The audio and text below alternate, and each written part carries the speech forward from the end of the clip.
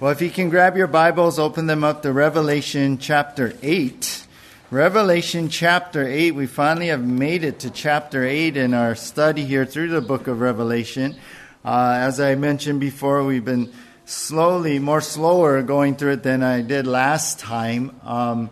Taking it more in pieces, and I like that. I've been finding new things or things I haven't seen, going deeper now, and I'm just excited even today to get into the Word. And well, with Zach already praying for our Word this morning, let's get right into our study. I remember when one of our boys, they were pretty young, I think they were about 4 years old, and he had dumped onto the floor all these pieces from this thing called Connect. I think it was Connect or something like that. I don't know if you guys remember something like that, but they're little plastic pieces, sticks and round things that you can put all together and you could play with. You could build something with it, kind of like a Lego thing, but different. You know, there are sticks and everything. There are different colors of the pieces, different lengths of the sticks. There's a plastic circle pieces, and so you could connect all these things together. And I'd have fun with the kids too. We'd build like cars or planes or, spaceships and everything like this. But this one child of mine, after dumping all the building pieces on the floor, I mean, we just had a whole box full of them, right? He just dumped it out, and it was all on the floor. Well, before now, in preparation, putting anything together, this one child of mine organized each piece into color, size, and length, and shape. And, I think, like I said, they're like around 4. He was around 4 or so. And he said, "Daddy, look." And I turned around and saw on the floor everything just organized in their groups and everything, all prepared and ready for him to build. And I thought, wow, that's preparation. And for a little, 4-year-old to think about that, I thought, oh, that's great. What your mind is like is starting to come out. And certainly as he grew older, you saw the organization, the neatness, and even the preparation there. And we know that, right? We know proper preparation is the key to a successful operation. Abraham Lincoln once said, "Give me 6 hours to chop down a tree. I will spend the first 4 sharpening the axe." So it's important, our preparation that we make before we go on and do something or do some project. Well, today, as we return to our study here in the book of Revelation, we see how all of heaven actually, the angels, God prepares now them for the time that is coming. So we see heaven comes to a time of preparation for God's final judgments to be poured out onto the world. So the title of our message this morning is The Preparation in Heaven. The Preparation in Heaven. We're coming back to Revelation. We're coming here in chapter 8 now, finishing chapter 7. And we're going to be looking at the first 6 verses of chapter 8, verses 1 through 6 this morning. We're going to see 3 things in our passage, and this is our outline. Number 1, the solemn silence. Number 2, the 7 angels. And number 3, the saints' prayers. So that's our outline. This is what we're going to cover. Revelation chapter 8, 1 through 6, the preparation in heaven. Let's begin with number 1 now in our outline, the solemn silence. The solemn silence. Now, in this section and for this, we're going to only be looking at verse 1 in this time. Verse 1. So take a look with me here. When the Lamb opened the 7th seal, there was silence in heaven for about half an hour. So we begin here in chapter 8, and we begin with John the Apostle who's writing this.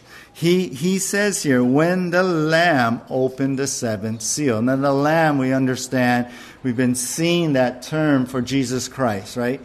John's been calling Jesus the Lamb because Christ sacrificed himself like a lamb and died on the cross for our sins. And as I mentioned last week, it's always a good reminder of us that Jesus is still in this time of the tribulation of judgments and all. He is still our Savior. Yeah, he still have come to save people's souls, as we saw last week, that there was the greatest revival ever that ever going to happen in the history of the earth. We saw that at the end of chapter 7.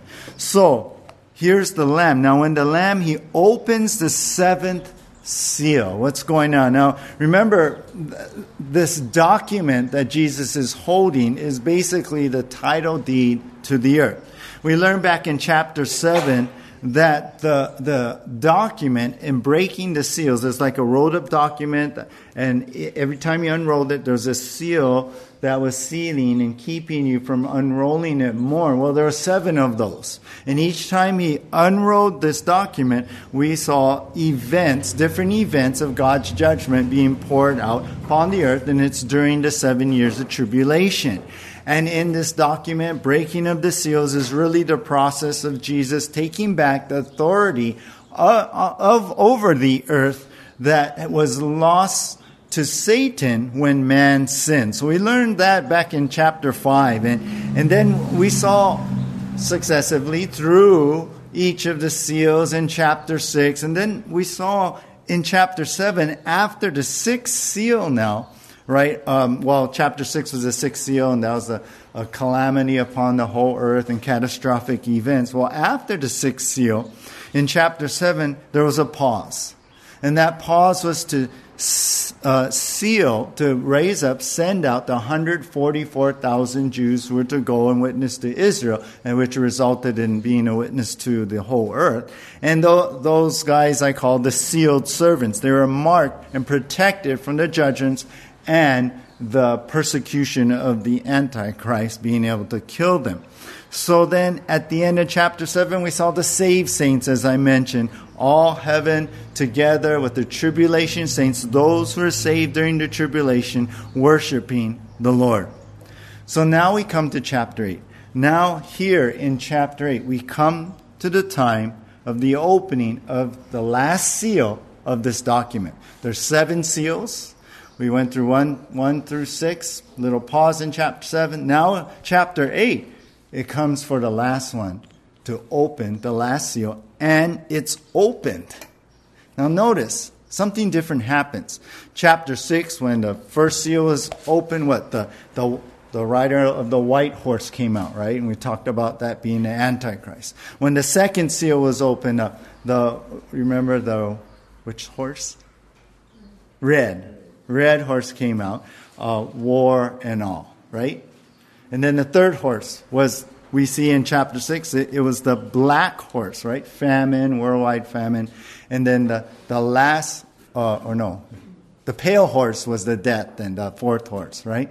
The fifth seal was the scene in heaven with the martyrs who were really being persecuted, and God's justice about to be poured out in judgment in that way. And the sixth seal, as I mentioned, was the natural God bringing upon the world a natural catastrophe all over, earthquakes and volcanoes. So you notice in the first 6 seals, after the seal is opened, right then this event transpired concerning one of the events of the judgment of God. Well, here there's something different. John says, when the Lamb opened the 7th seal, what happened? There wasn't an event that happened all of a sudden. It says here in verse 1, there was silence in heaven. Silence. When he opened, things just go quiet. All motion stops. Nothing is said. No action is taken. It just goes silent here.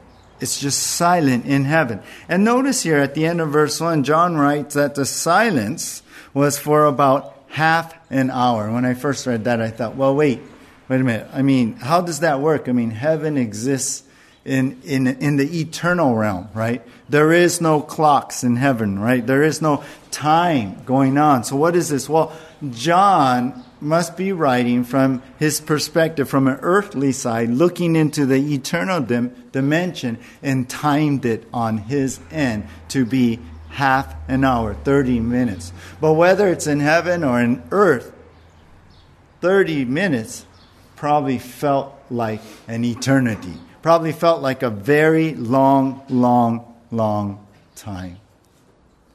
There is silence, a solemn silence in heaven now. Why is that?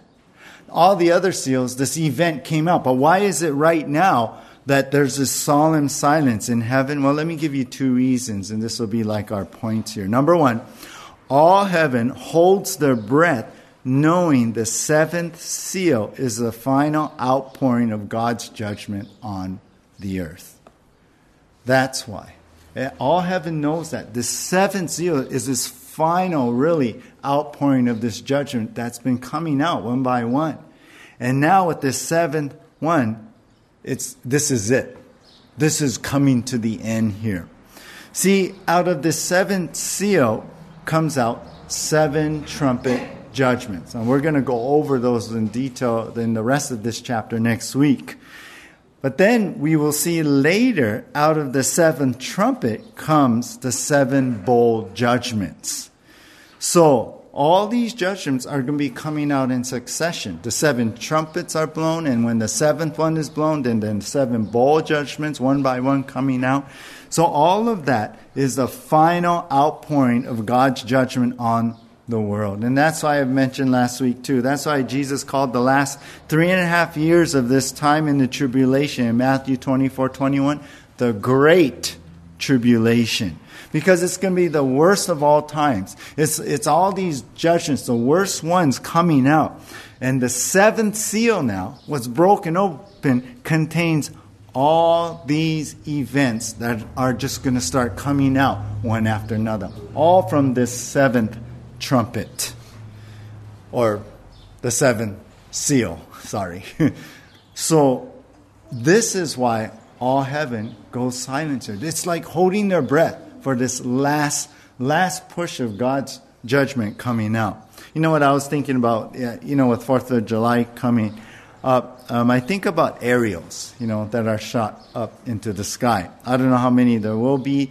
I think I was reading the permits are canceled or something this year, but some people still find their way, But think about the aerials now. How you see this ball of light shoot into the air, right?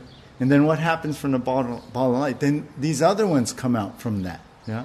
And sometimes from these other ones that fan out, right? Like a fountain coming out. Then from there, maybe there's little ones that come out of that. And it all falls down and rains down. Well, that's the idea here. That's what's going to happen with this 7th seal. It's like the 7th seal is shooting at one aerial out. And out of there is the 7 trumpets. And from the 7th trumpet, another more 7 bowls are going to be coming out in judgment. So you see, with this coming of this final exploding of this, or opening up of the seal, will come in a rain of exploding judgment, so to speak. And so all heaven is at this point. This is it. This is this final judgment. It's going to all fan out, but all heaven holds their breath. It's kind of like they're having this whoa moment. Like they're like, whoa. And it just takes their breath away. And they're just standing there in silence.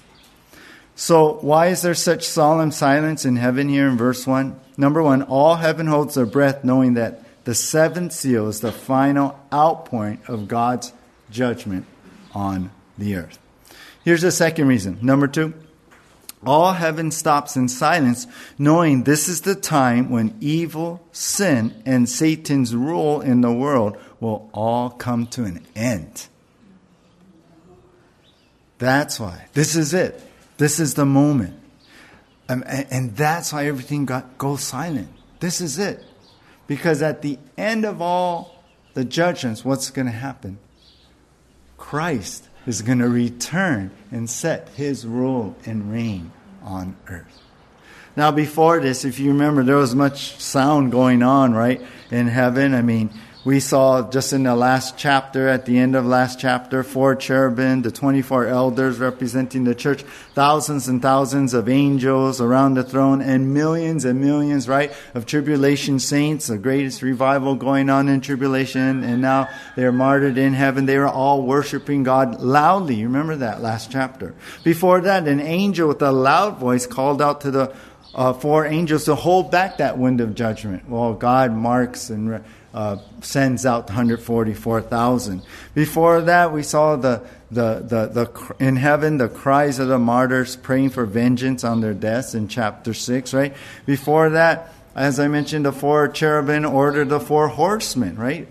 And it says there in Revelation 6, like a voice like thunder calling out for these 4 horses. Before that, in chapter 5, all heaven was in worship to Jesus in a loud voice, it says, saying, "Worthy is the Lamb who was slain." And even before that, we saw in chapter 4, in heaven there was flashes of lightning and peals of thunder coming out from the throne of God, while heaven worshiped God, and the cherubim cried, "Holy, holy, holy is the Lord God Almighty."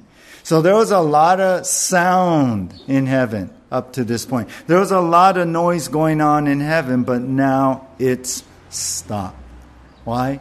Because now we come to this moment. This is the time for the saints to be vindicated, for justice to be given, for sin to be punished and Satan defeated. And right after all these judgments, Jesus returns in all glory, comes to the earth. His second coming sets his kingdom up on the earth. No wonder John MacArthur wrote this: "The greatest event since the fall is about to take place, and all heaven is seen, waiting in suspenseful expectancy." That's that silence. It's here. That moment. Everyone is waiting for the judgment, the final judgment, and then Christ returning, the beginning of the end, so to speak. Imagine what that's going to be like, that silence there. Imagine that feeling of anticipation. Imagine that feeling, whoa, this is it. This is everything we've been waiting for. Imagine that. If you're a believer, you and I will be there. We're going to be in the middle of all of that, experiencing that awesome moment. You know, I was thinking that our minds, our heart, our soul, we should be brought to silence too. Especially whenever we're going to be facing something coming up. Maybe some trial. Maybe your quote-unquote kind of tribulation time coming. Some challenges maybe you're facing. I think it's important when trouble comes, it's good to stop and pray. To stop and be silent before God. That should be our preparation also, as we see in heaven. It should be our preparation to just stop, be silent before God. And remember what it says in Psalm 46:10, "Be still and know that I am God. I will be exalted among the nations. I will be exalted in the earth."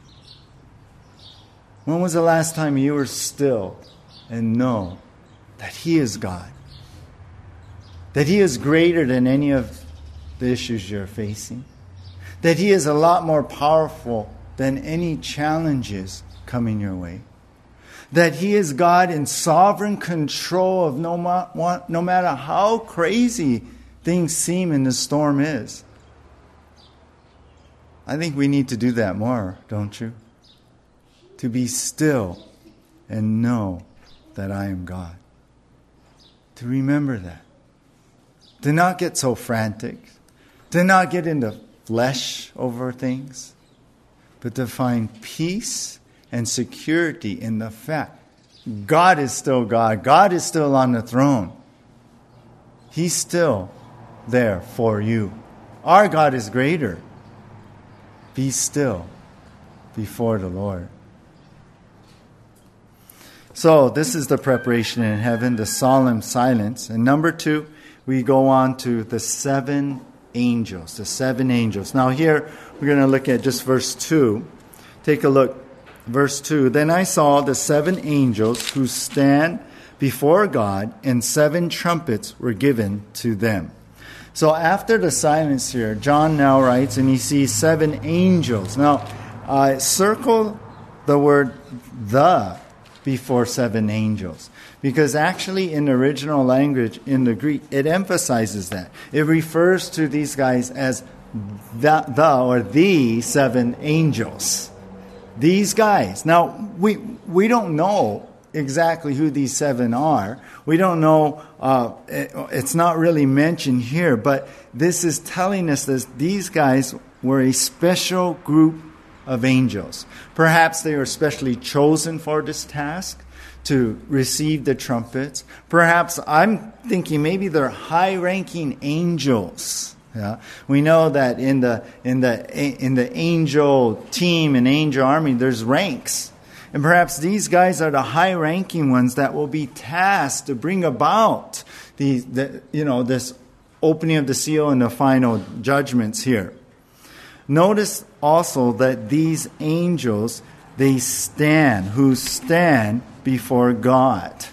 So these are standing there right before the Lord, ready to do whatever God wants them to do. And I believe that they must have been there the whole time here, that we've been getting these scenes in heaven. So here's the first thing I want you to see here is, number 1, these 7 angels have been prepared and ready to serve God at a moment's notice. So this is maybe special forces here. Maybe this is the royal guard, so to speak. But they're right there before the throne, before God, prepared and ready to serve God at a moment's notice. You know, Scripture tells us about different angels, like we already read about the cherubim, right? In Revelation, we've been seeing them since chapter 4. Genesis 3:24, a cherubim, they were guarding the Garden of Eden, right? After man sinned, so human beings couldn't enter there. There's also seraphim in Isaiah 6:2 that Isaiah saw when he was given that vision of heaven and the Lord on the throne. And some even say that the seraphim is the same as cherubim. I might have taught that too. And there's archangels, we know. Like in Jude speaking about different scriptures. And actually in Jewish literature, they name 7 archangels. I think it was 1, 2, 3, 4, 5, 6. Yeah. Uriel, Raphael, Raguel, Seraphel, Reniel, Gabriel, and of course we know Michael, the archangel. So it could be, you could study this on your own, that perhaps these 7 angels are high-ranking, maybe archangels, and perhaps they are the ones here. And maybe one of them is Gabriel. Like, remember Gabriel? He appeared to John the Baptist's father, saying, hey, you're going to have a baby, you're going to have a son in your old age. And he came saying, hey, I'm Gabriel. And he described himself as, I stand in the very presence of God. So just like here, it could be Gabriel's one of these, the 7 angels who stand before God. Well, the 7 angels, they are given 7 trumpets to hold. One for each of them to blow and call down specific judgments that are going to fall. And we're going to see that in the rest of this chapter next time. Understand now, trumpets in Scripture, they were real important instruments we find that God used in the Bible. Trumpets in the Old Testament, they called the people of Israel together for worship. Trumpets sounded like the alarm, for the army to go and attack, or the trumpets directed them in the battle, go this way, that way, or retreat. Trumpets, they not only directed in a battle, but they would also announce a new king. And trumpets were used in that way. Well, here, the trumpet is used to administer the judgment of God. And there's Old Testament prophetic scriptures about that too. So the second thing I want you to see in this verse is these 7 angels are given 7 trumpets in preparation to administer the judgments. So these 7 angels are given the 7 trumpets in preparation. So here you go. Get ready. This is what you're going to blow on. And so in verse 6, you can take a peek. It says the 7 angels who had the 7 trumpets prepared to blow them. Now, take note here. As we're getting into the trumpets, the 7 trumpets, or even the 7th one, is not the last trumpet, like we find in 1 Corinthians 15:52, which says, in a moment, in the twinkling of an eye, at the last trumpet. For the trumpet will sound, and the dead will be raised imperishable, and we shall be changed. Now, we know that verse goes with 1 Thessalonians 4:16 and 17, speaking about the rapture of the church that I've talked to you many times about. So some say, well, the seventh trumpet in Revelation, the same as the last trumpet in 1 Corinthians 15. So a lot of people believe the rapture happens in the middle of the tribulation. Will say, see, so that's when the rapture will actually happen. But and of course you can study this on your own. You can come to your conclusions. But let me tell you why I believe this isn't talking about that. Because the seventh trumpet is not the same. We're going to see in Revelation 16 that when the seventh trumpet is blown, the bowls of judgment, 7 bowls of judgment comes out, not the church. We don't see that. We also see that it is the angel who is given, here in verse 2, the trumpet. And then we know in verse 6 that he is going to blow the trumpet. The 7 angels, and the 7th angel will blow the 7th trumpet. Well, in 1 Thessalonians 4:16, it's called the trumpet of God. Matter of fact, the archangel just shouts. And then when the Apostle Paul wrote 1 Corinthians 15, the book of Revelation wasn't even written yet. And there was no real understanding or knowledge of 7 trumpets and the tribulation and all of that. So most likely, the last trumpet in verse 1 Corinthians 15 refers to when trumpets were sounded to move Israel on in their journey. And they would direct Israel as they move with the trumpet sound. And the last trumpet was to call the last tribe to get going and come with the others. This is Numbers 10:6. So they blow a trumpet, and the first tribe would go and blow a trumpet, the next. And then the last trumpet was the last tribe to go take up the rear and get going and following the others. So I tend to think this, and again, you can study this. The last trumpet in 1 Corinthians 15:52 is the call of the church to get going, to come up, to be in heaven with the others who are already there, the dead in Christ who shall rise first. Okay, then, we see here how the angels are now prepared for their work and be given the instruments to do God's will, basically. So you see that, right? Kind of basic there. Well, you know what? I was thinking about this too after I read this verse and studying it. Just as God prepares the angels, you know what? God prepares you and I. He gives us preparation too. He gives you the tools, the instruments to do His will in your life. For you to, if He's called you to do something, He gives you that ability. He empowers you. I mean, think about Acts. In Acts chapter 2 or chapter 1, and Jesus said that you will be baptized with the Holy Spirit and you shall receive power to be witnesses for me in Jerusalem, Judea, Samaria, and all the parts of the earth, of the world. And then what happened in Acts 2? The Holy Spirit came, baptized. And the early church came together, and the believers there, the apostles, disciples, right? They were empowered at that point to be able to spread the message of Jesus. Well, that's what God does in our life. He gives us the power, the ability to accomplish all He is giving you to do. So in preparation, right, we don't just go out. All right, Lord, I'm going to go do this. We just don't go run out. No, what do? We go to the Lord to receive that ability and power. We ask for that filling of the Spirit. We ask for His strength every day. God, help me to live this day for You. Help me to shine that light for You. God, I'm facing this challenge, but I know this trial is something You sovereignly brought. And so, Lord, I want to obey You and go through this, but I need Your help right now. I need to be still, know that You're God, so I can have peace and be secure in You. But Lord, now give me the Holy Spirit to be able to go through, get through. I think just as the Lord prepares these angels by giving them the instrument of the trumpet, so God gives us the means, the ability, the gifts, the power, the strength. And know that today, yeah. What did Paul say in Philippians 4? I can do all things through Christ who what? Strengthens me. So you hold to that promise. And you bring that promise into your time of prayer before you go out into your day. And you ask God to be true to His promise. Give me strength. And I'll tell you what, you know what you'll find? You'll find that strength.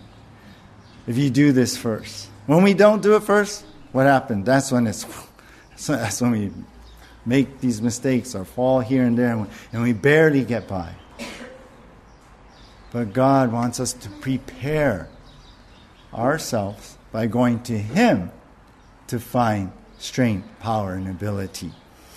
I like something Corrie ten Boom once said. When we are powerless to do a thing, it is a great joy that we can come and step inside the ability of Jesus. I love how she phrased that. Don't you like that? Inside the ability of Jesus. So be encouraged today.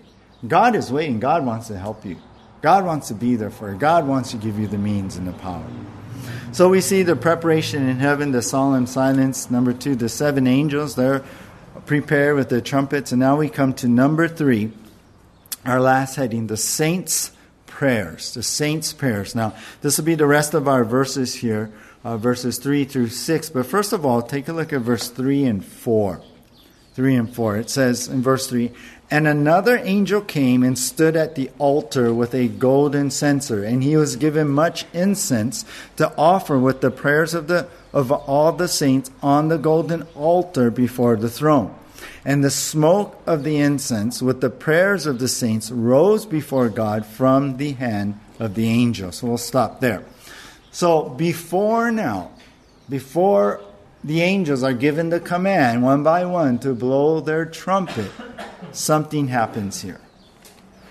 They are to wait on this. Another angel steps forward. Another angel comes and is standing at this altar, and I'll explain that in a moment. Now, some people say this other angel or another angel came is actually Jesus. And from what we read, it could be. It could be that is Jesus fulfilling that priestly role that we're seeing a picture of that was done in the Old Testament in the old Jewish temple. But the Greek word another actually means another of the same kind. So it could be Jesus, because in the Old Testament many times there was the pre-incarnate appearance of Jesus, and many times in the Old Testament they call Jesus the angel, right? But in this instance, again, you can study this. I tend to feel like that, no, this is another angel, another maybe high-ranking angel that comes, and he comes with all this, and he's sort of representing, but he's not representing. He's just an agent of what is being done here. So anyway, again, you can study that. I tend to believe, though, it is just another high-ranking angel. Now, this angel comes with a golden censer. And if you remember our studies in the Old Testament, it's like a bowl with a covering on it, a gold bowl, and there's chains from it. The priests would carry the golden censer, and they carry it on a chain. Well, here's this angel with a golden censer, one of those bowish kind of, sometimes the top is kind of higher, and then a chain carrying that. And inside the golden censer contains hot coals from the bronze altar or the brazen altar. So that's what the priests would do. The sacrifices are made outside the temple, and right outside there, and then the coals from that sacrifice, or they were made pure or holy, they would put inside this golden censer, and then he would carry the coals into the temple itself. And so he's carrying this golden censer, and he comes to the altar. Now, I believe this altar's probably like the altar of incense that's inside the temple. If you're to walk into the Jewish temple, you walk into what they call the holy place. The holy place. And inside there, you'll see like the candelabra giant candelabra, you see the table of showbread, and then right in front of you, right in front of the curtain that separated the most holy place, or the holiest holies where the ark was this like a square, tall altar of incense, and that's where they would burn the incense. So usually the priest would carry the coals and dump the coals onto the altar of incense. So here's this angel bringing in the golden censer. He's at the altar, and then he was given much incense to offer with the prayers of the saints on the golden altar before the throne. So to me, he comes in with the coals, dumps the coals on the altar of incense, and then he's given incense to throw on the coals. Now, when they take the priest would take the incense and throw it on the coals, the incense would hit the piping hot coals and immediately vaporize. Yeah. And it burn and turn into smoke. And the smoke would rise up in the air. And in the Old Testament temple, that would symbolize the prayers of the people rising up to God. And so we're given that picture. Now what's interesting here, it says in verse 3, and he was given much incense to offer. So we understand that. That's the way the Old Testament priests used to do. And then it says, with the prayers of all the saints on that golden altar, the altar of incense before the throne. So at first I was like, wait, is this really talking about the same thing? Put incense on, it represents the prayers of people going up to God. But when I would read the word with, I thought, well, we have the incense, and on top of it, with more prayers, basically, are brought before the Lord. So what I see is that what it is that the incense that's thrown on there are all the prayers that have been made up until this point for Jesus to return, for justice to be done. And then with the prayers, there's additional prayers that are given to the angel, which combines with the previous prayers with the current prayers that we've been reading about, and perhaps prayers that have been made during the tribulation time. And so all of this, the smoke, it says in verse 4, of incense with the prayers, again, saints, rose before God from the hand of the angel. So, first of all, see this. The offerings of incense rise up to God is to say all the prayers have been heard and are about to be answered. So all the previous prayers throughout all the centuries and the current prayers during this tribulation time are all coming together, rising up to God like the smoke of the incense, and God is hearing and he is about to answer them all. So that's what I see right now. The vaporized incense represent the prayers of God's people in the past, and the with the prayers as the current prayers, and all of this is coming together. So I hope that makes sense. The incense is the saved up prayers of the past, the people's God, and the prayers are the current prayers of God's people, say like those in the tribulation. And what are these prayers? Well, they're prayers in what we just talked about earlier, that Satan and his demons would be destroyed, right? That evil would be done with, that sin would be defeated once and for all. Yeah? No more this stuff going on in the world and the consequences of sin that we all suffer and live through. Also, prayers for the avenging of the death of the martyrs that we saw in the fifth seal. And probably the biggest prayer is in this whole, all these prayers coming together, is for Jesus to return and take over the earth. Right? Maranatha, right? Isn't that what we hope for? Isn't that what we pray for? Oh, Jesus, come, take us home. Jesus, we want you to rule and reign. I mean, I look at, gosh, the news today, and you look at our government, you know, our parties, and it's just crazy. It's so corrupt, and I mean, not everyone, of course, and we pray for our leaders, but sometimes it's so frustrating to think, Oh, there's so much corruption and people just going for money and power, right? And not just our own nation, but local government can be that way. Countries in the world. I mean, it's just crazy. So I can't wait for Jesus to come, return the second time, and then come and set up rule and reign on the earth, and we're going to have a perfect government. Yeah, I can't wait for that. Can't wait for Jesus to come. We know in the millennium He's going to renew our planet. Yeah, and we talk about climate change and how man is ruining this planet. Yeah, he is. But I talk about what I like to think about is when Christ returns and everything is renewed. Oh, what is that going to be? I was just talking to someone about that. I thought, well, he asked me, what do you think that's going to be? I go, I don't know. Maybe it'll be like the Garden of Eden, right? Maybe. I can't wait. I can't wait for us to be living together in fellowship and unity and harmony under one God. Yeah. And for Jesus to be visibly here with us, His presence really here on this earth. I can't wait for that. So this is all the prayers. This is what's happened. Before the angel blows the trumpet, before this final push, before Christ returns, we see this picture of all the prayers. You know what? They have risen up. All the prayers throughout all the centuries, even the current ones in tribulation, they have all risen up. And where did they go? They rose before God. Circle that, verse 4. You know what that means? The prayers reached their target.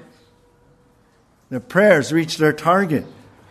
Our prayers, think about that. What we pray, it doesn't just hit the ceiling and bounce down, though sometimes you feel like it, yeah? God, are you listening? Do you hear? No. It rises up and it reaches the target, which is God. He hears our prayers.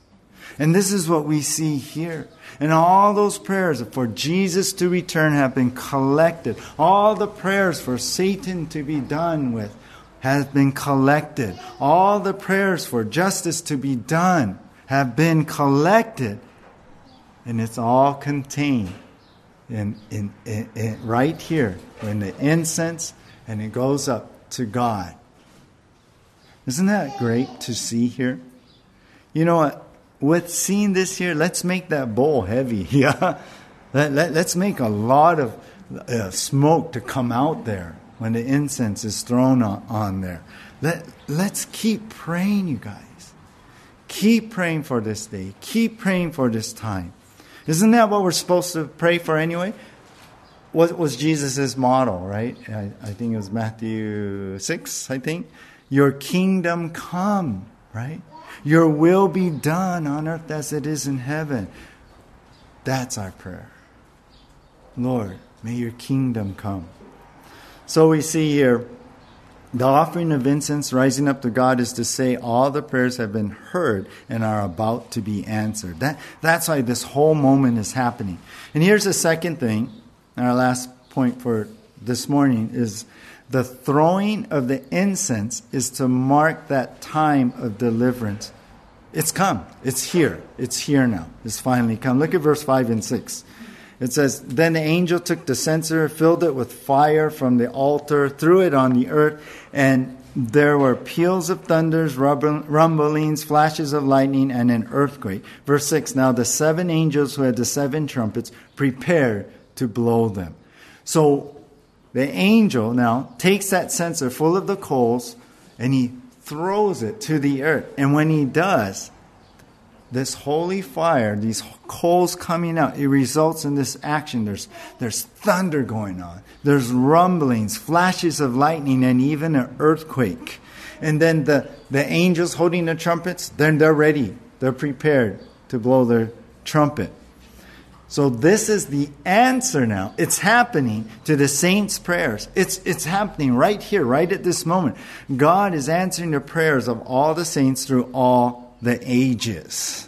You know, right before God was about to give the 10 Commandments on Mount Sinai, you know what? That mountain was filled with thunderings and rumblings and flashes of lightning. And you know what in Exodus 19 tells us? There was a long trumpet blast. Interesting, right? God, in His awesomeness and holiness and glory. He was announcing he's about to act. It's coming right now. And so that's what's going on right here. As the angel took the coals, threw them to the earth, and all the thunder and lightning and earthquake happening. It was marking this time. You know what I think? I think this is like the trumpet blast. I think the rumbling, I think the lightning flashing across. Can you imagine around the whole world? Yeah, thundering, yeah. Everything shaking at the same time. I think it's announcing not just to everyone on the earth, but I think it's announcing to Satan, hey, time has come. Time has come. Watch out now. Time has come. I'm answering the prayers of all the saints throughout all the ages. What a moment. What a moment. Now, do you understand how important it is to pray? Yeah.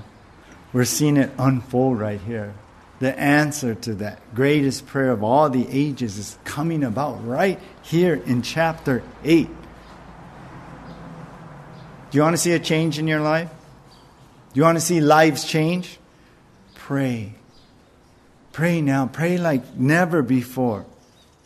For we see here God hears prayers. He receives the prayers. And He does answer prayer. Now we know it may not be right away. Yeah. And sometimes the answer is yes. Sometimes it's no. But sometimes it's what? Wait. And here all these prayers was in a wait mode. But it's going to be done. It's going to be answered. And that is what we need to do. We need to pray. Help people get prepared for what's going on. We need to pray for the lost.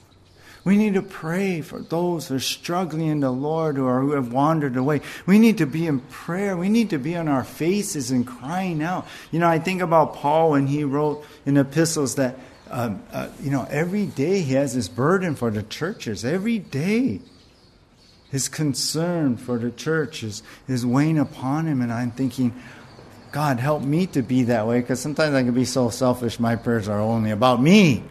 Yeah. But I pray that God would prepare everybody in the world for what's coming by saving them. That God would prepare hearts that maybe if they don't, as I mentioned, turn to the Lord right away and go home in the rapture, that maybe after the rapture that seed would sprout and they would be saved. That's the preparation we need to do. That's the way we need to pray. And when we're praying, we're acknowledging, God, I can't do it, but I know you can. We're acknowledging, God, I'll do whatever, but you do that work. You know, when we share Jesus, we're not saving anybody. It's the Holy Spirit who comes in. It's Jesus who saves. But we can be that voice. I like something Hudson Taylor said. When we work, we work. When we pray, God works. My work usually isn't that great. But when God works, it's powerful. When God works, it's mighty. When God works, He gets the job done. So we need to pray. Maybe there's failure in your life. Maybe you're going through something you failed in, and right now there's a lot of regret, and you're feeling really discouraged. Perhaps the failure in your life is because of lack of preparation. Perhaps it's because of a lack of prayer. You guys, I'm calling you. Let's renew our prayer time. Let's revamp it. Let's make it something more important than ever before. And if it already is, let's make it better. Let's be still and know. Let's go to God first for strength. Lord, help me, empower me right now. Fill me with your Spirit. Let's be praying for people every day and praying for ourselves. Is it because of lack of prayer that maybe you're in that situation today? But you know what? if you pray and you seek God's help, He can get you out of that. He can get you through that. He can help you in that. So if the problem was a lack of prayer, we'll get back to prayer, and I'll tell you what, that'll be the solution. It's important that we pray and we have good preparation, because you never know. You never know what's going to happen. Sometimes I think that. Do you ever think that you wake up and you think, wow, what's going to happen today? Yeah, right? Sometimes I'm praying, Lord, I have these plans, but hey, sometimes my disappointment is actually your appointment. I'm going to be ready. Help me be prepared. You know, I was thinking about this, and we'll just close with this. We need to pray for those affected by the building that collapsed in Florida, right? I mean, that was a shocker, right? I think this morning I was reading there's 9 bodies been found, and I think still like 159 or so missing. And I was thinking about that. What a shock that was, right? I mean, I know they're investigating on why this happened, but no one knows exactly why a 12-story high-rise condo building fell all of a sudden. I mean, you would think a building like that would be safe and secure, that you'd be okay. You wake up in the morning, oh, my home, we're okay, we're fine, right?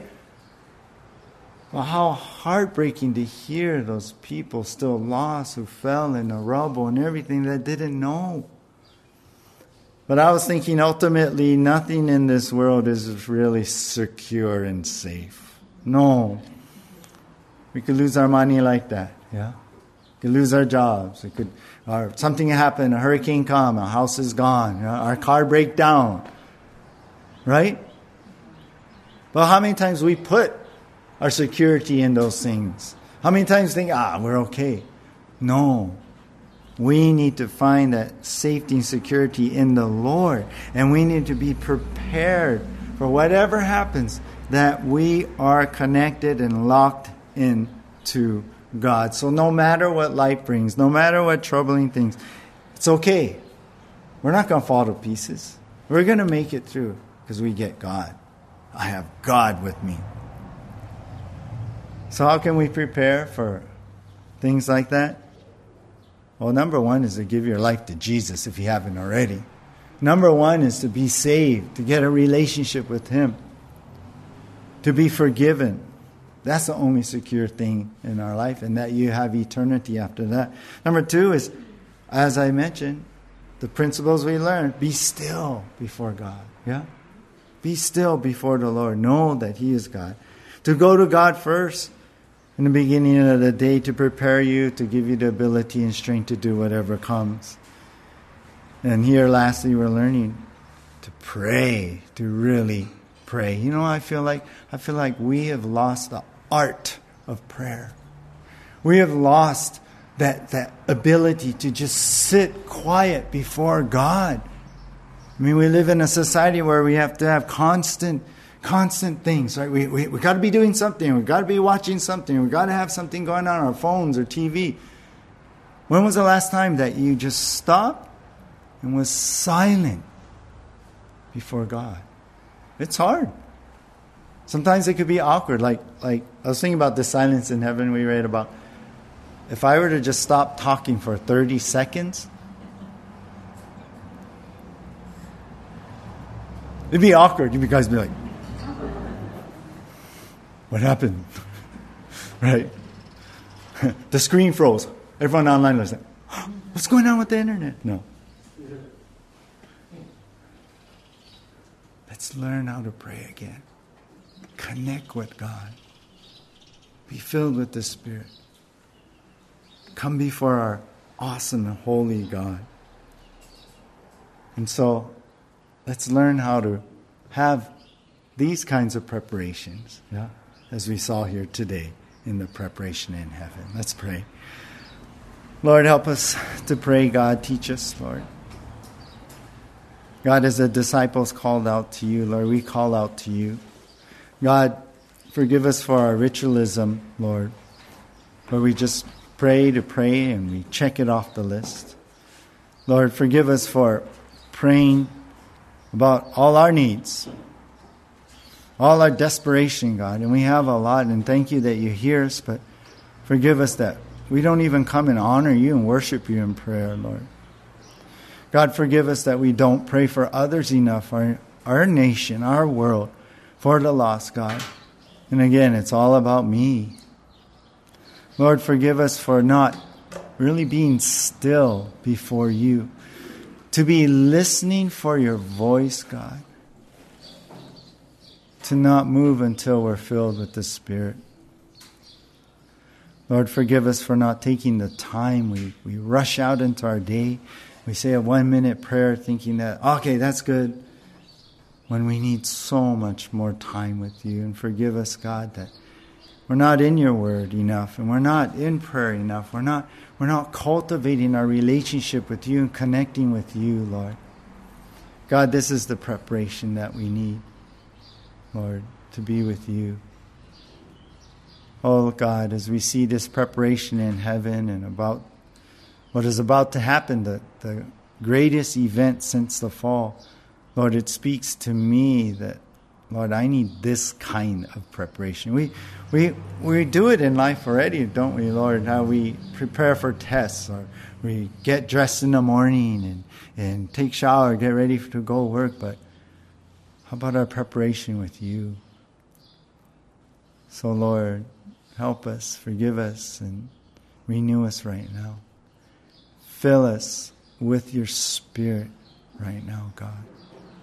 Lord, everywhere we go, we want you to be with us.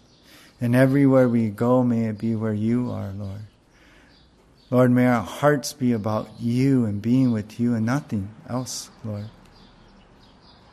God, help us to properly be in preparation in our daily lives. And God, we do pray for those who don't know you, who've wandered away from you, that you would prepare their hearts by saving them, God, bringing them back. Those ones we love, our friends, God, our loved ones, our family. Oh, Lord, we cry for their souls, that you would save them, Jesus. Save them, God.